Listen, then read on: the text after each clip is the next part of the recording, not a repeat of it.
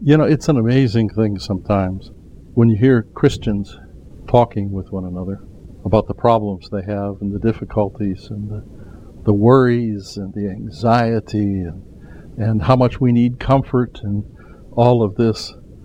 I ran across the survey one time by some psychologist that says 40% of the things that we worry about, that our anxiety focuses upon, will never happen. That's 40%. 30% of the things that our anxiety is focused on are about the past that can't be changed. It's over and done with. You've already done that, said that. You can't take that back. 12% are about the criticism of others, which you have no control over. So we're now up to 82% of the things that we get anxious about. We've not been able to do anything.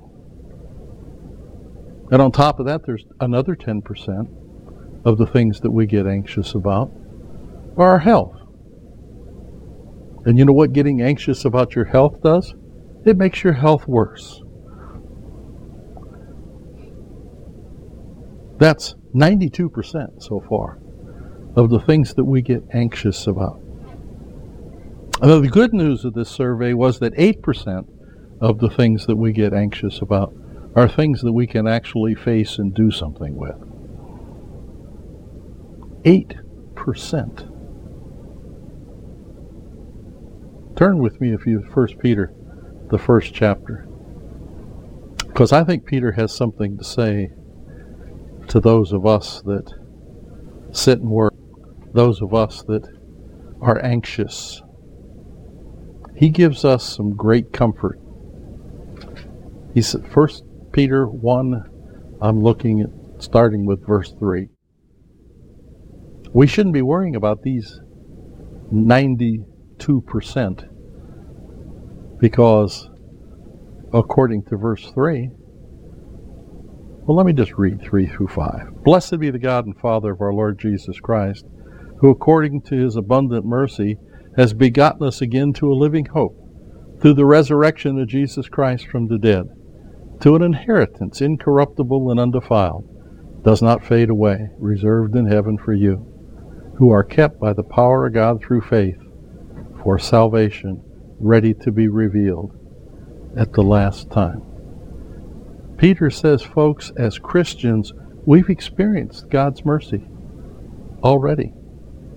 He has looked at us as sinful, as wicked as we are, and as mistake-prone as we are, and has, Peter described it, abundant mercy. He's going to take care of those things in the past that can't be changed. He's going to take care of those criticisms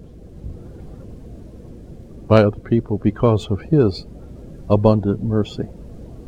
But not only do we have abundant mercy, if you'll go on in that verse just a little bit farther, he's begotten us again. We've been born again. And what the concept of biblical being born again means is you get another shot at it. You get another chance. You've messed up the first chance, but you've been born again. We've been born again to the great and wonderful blessing of having God as our Father. And he tells us as we go on through that, he's begotten us again to a living hope. A living hope. You ever hope for something and not get it? And you hope and you hope and you hope. I just can't imagine the pain that parents down in Florida must be feeling of those teenage boys that went out in that boat when they weren't supposed to. And the boat flipped. And for 5 days, I can't imagine that pain, that misery. that awfulness and that dying of the hope. After 5 days, the Coast Guard said, tonight, we're sorry, we can't keep searching. There's no chance they're still alive. And your hope dies. And then you have to come to grips with the fact that my 14-year-old son will never graduate from high school, never get married, never have children. I'll never be able to pick a grandchild up and put them on my lap. Living hope is what we have, though, that never dies. We have the hope of heaven that's purchased for us by Christ because we've been born again through the resurrection of Jesus Christ from the dead. I know that I'm going to be raised again. That's my living hope because Jesus was raised again. That's the hope that we can have when we get down and we get discouraged and we get frustrated, and the comfort that we can gain from the fact of knowing that we have a living hope. But it doesn't stop there. It gets even better. He says in verse 4, to an inheritance that's incorruptible, undefiled, that doesn't fade away, reserved in heaven for you. We have a guaranteed inheritance in heaven. A guaranteed inheritance.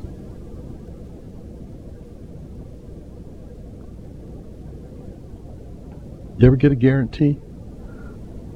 You know, you go buy a used car. They'll give you a guarantee. And what that guarantee usually amounts to is it'll still be running when it leaves the lot. And maybe a little while longer. But we'll fight you for every dollar after that. Some guarantees aren't worth anything. Nothing at all. But this is an inheritance that does not fade away, that's reserved in heaven for you and for me by God Himself. That reservation has been made. Jessica, as most of you know, was a travel agent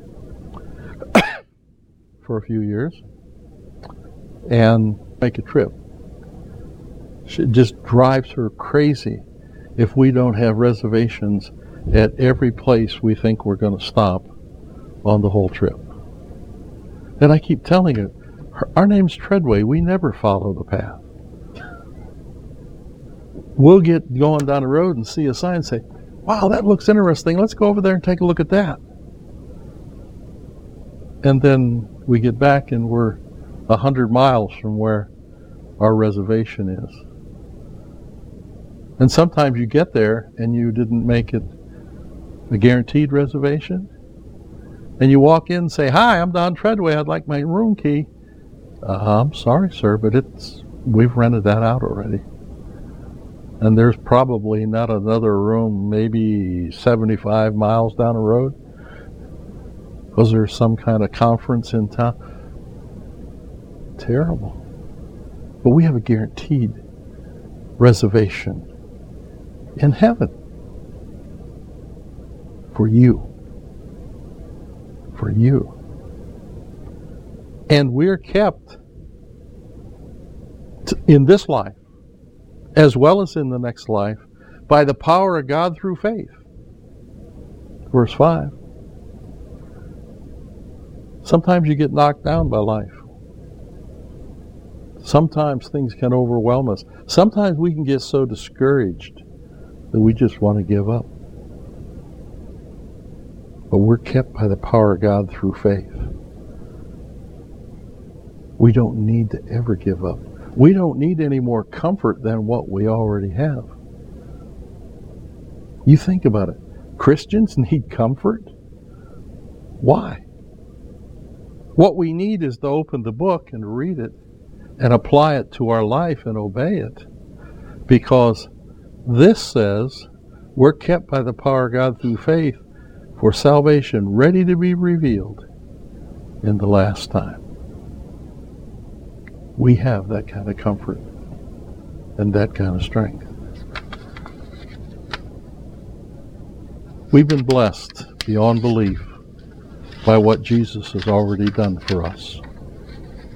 And when we think about all that He's going to do the rest of our life in keeping us and providing for us, how wonderful it is to be a child of God. Do you need to come home tonight? This is your opportunity. That reservation's waiting while we stand and while we sing.